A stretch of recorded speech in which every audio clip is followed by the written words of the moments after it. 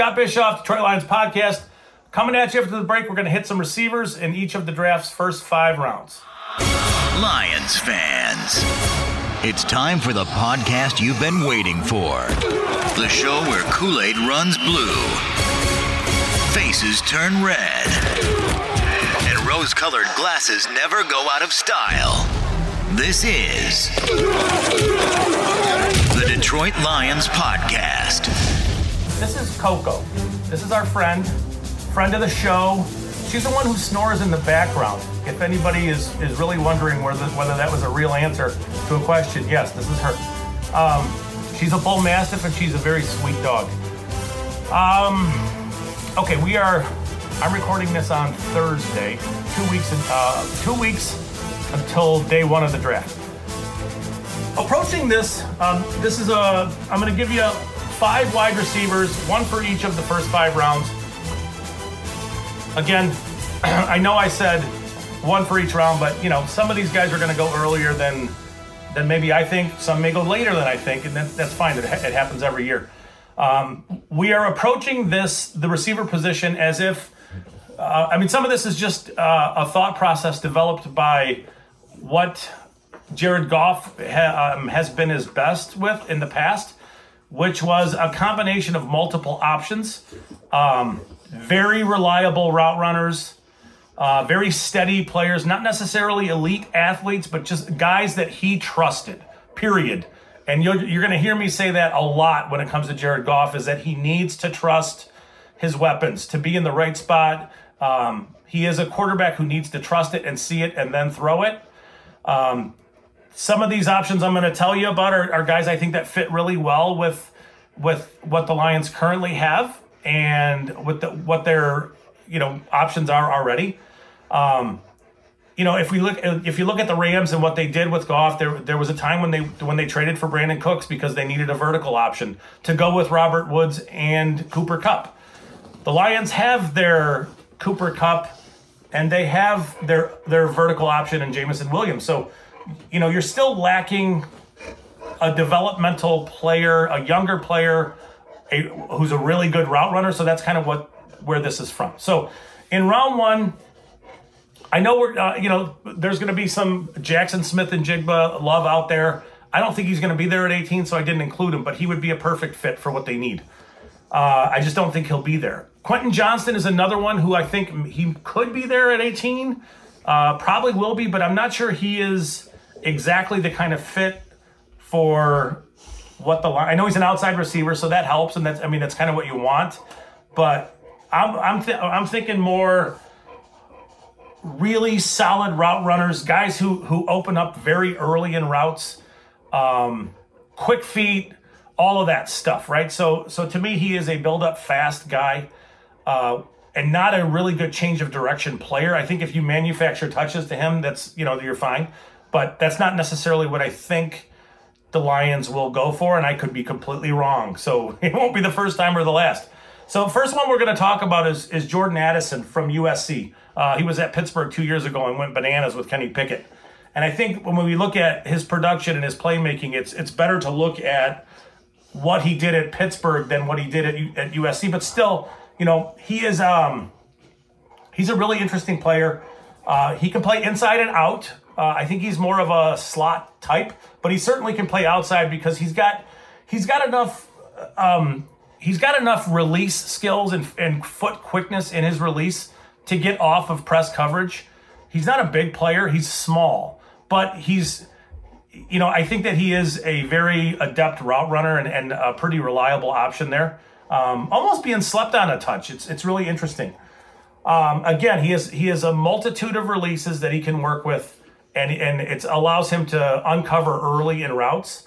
Again, small. I don't think you're looking at a player who's going to do real well in the contested catch situation game. That's not his game.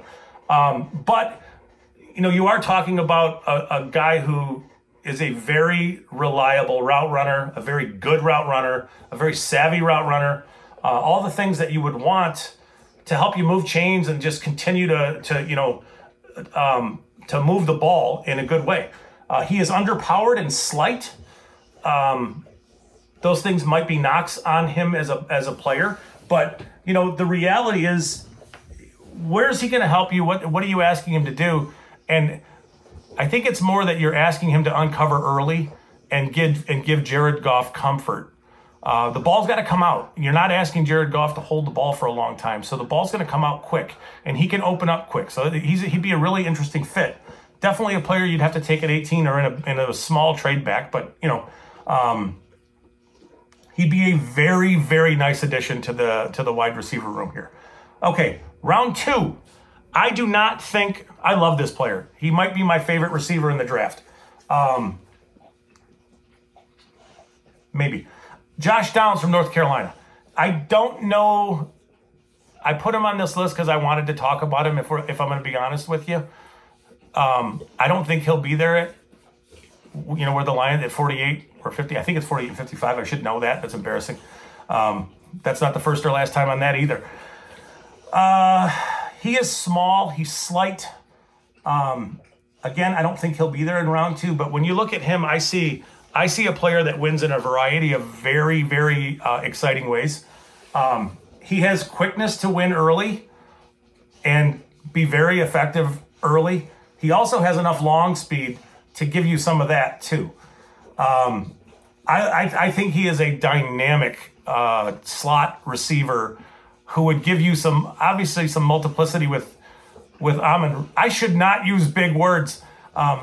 With Amon-Ra St. Brown, I think there's some similarities in their game, but I think Josh Downs is a more explosive version of that, and it's okay to have really good players play. I mean, that's okay. Like, he's a really good football player. He is a very dynamic receiver. He's just small, but he makes dynamic plays. So I mean, to me, he's a very exciting player to watch. He's a fun watch.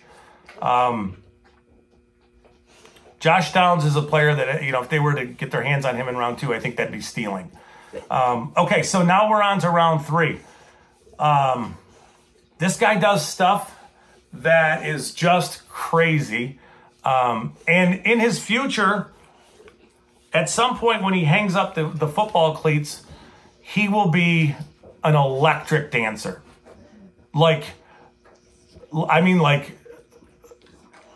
Incredible dancer. I really believe that. I think I would pay to go watch him dance, which sounds kind of weird, but I'd pay to go watch him play football too.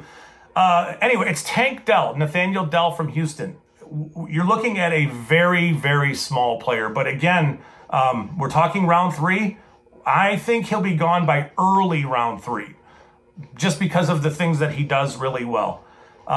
He is small, and I mean really small. He is 165 pounds, I think, in that range.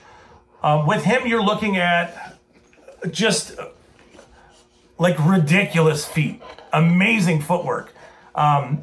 Almost like his hips are just so fluid, and the way he can stagger his feet and almost take his lower body and turn it, and use that as a tool to confuse defenders. And that's one of the things that stands out with him. So if we go back to a little bit to Deebo Samuel when he was in the draft 4 years, I think it's 4 years ago. If you want to, I loved him. And if you want to read that write-up, it's at Matt Waldman's website. It's the rookie scouting portfolio. And I talk in there and I give video examples in there of him getting defensive backs to turn the wrong way in his release. And it's ridiculous in the red zone how dangerous Deebo was, just because he was uncoverable there out of the slot. He was getting open, and Dell is like that. When he's in the red zone, he is a nightmare. So I see a player with outrageous feet and a little bit of there is electricity in his movements, both in his short area movements as a route runner, but also when he unloads and goes vertically or runs across the field with a defender, you can see the defender really, really struggling. I mean, struggling to stay with him. Again, it's a really good thing when you can get a defensive back to turn the wrong way. You're open. He does that in the red zone a lot. I think there are drops and there's some focus stuff with him. Obviously with a smaller player, physicality is going to be a significant problem when it comes to his game. So it's, expecting the physicality to be an issue, but living with it just because of the electricity and the things that he does, both getting open and then with the ball in his hands, it's just nuts. He is just so explosive and he's fun to watch. He would be another one, a little bit on the developmental side, but very explosive in the short area game and then yards after the catch. And I put that together with like Amon-Ra and then Jameson doing vertical stuff. Potentially a nightmare. Okay, round 4, Michael Wilson from Stanford. First thing about Wilson is that he was voted a team captain as a receiver. It's very interesting. That should scream to you Dan Campbell type. He's an outside receiver with the versatility to do a variety of things. He has a big enough body to handle physicality and press, but is very much a work in progress. He's been injured a lot, so he needs more reps. I don't want to say he's good against press because he's not, because he does struggle to get off physical, a jam, that kind of stuff. But he's big enough that he will be able or should be able to work into being able to defeat press. He is very good into and out of his break, so he creates separation for a bigger guy.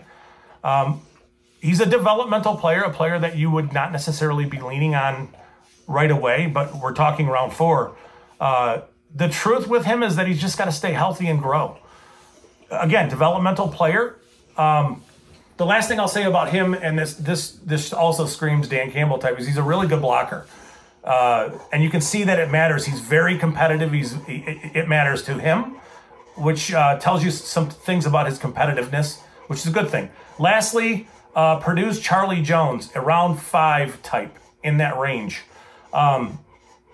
Charlie Jones is both quick and fast. He was super crazy productive at Purdue after transferring, I think, from Iowa. To me, he is he's interesting. He's not like, he doesn't play, he's small like a lot of these guys are, and he's fast and he's quick and all that stuff, but he's not like the way Josh Downs moves, and certainly not like the way Dell moves. He's more smooth and fluid, but he's got some he's smart as a route runner, and he knows how to set things up and when to snap things off. He does struggle to separate in some ways, so there are some contested catch situations in his game that you wish wouldn't be. I think in the end he's going to be a chain mover. He is very productive early in his routes, and it lines up perfectly for what the Lions want to do with Jared Goff, which is get the ball out early. You see a guy with some sharp movements. He uncovers pretty early in his routes. That's a really good thing for how the Lions line up and what they want to do. I see him as being much more productive with slants and stuff closer to the line of scrimmage than down the field, but he's got enough speed to do that stuff too. He's a very intriguing player. I think, the thing that stands out with him is that he's got enough speed that he forces defensive backs to honor that speed, which gives him room to work underneath. And that buys him the ability to win underneath in the short area game. So that's it. That's your those are your 5 wide receivers. Again, some of these guys I like more than others. Josh Downs and Dell are explosive guys, like super. Those are the guys. You'd be excited about any of these guys because they're wide receivers, and everybody loves when you draft a wide receiver.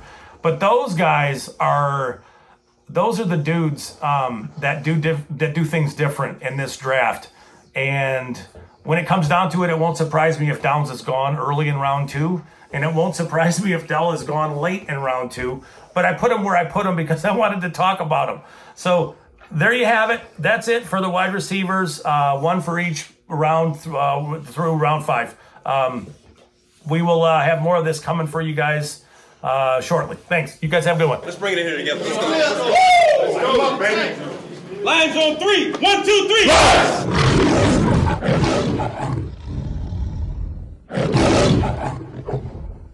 You've had enough of that shit.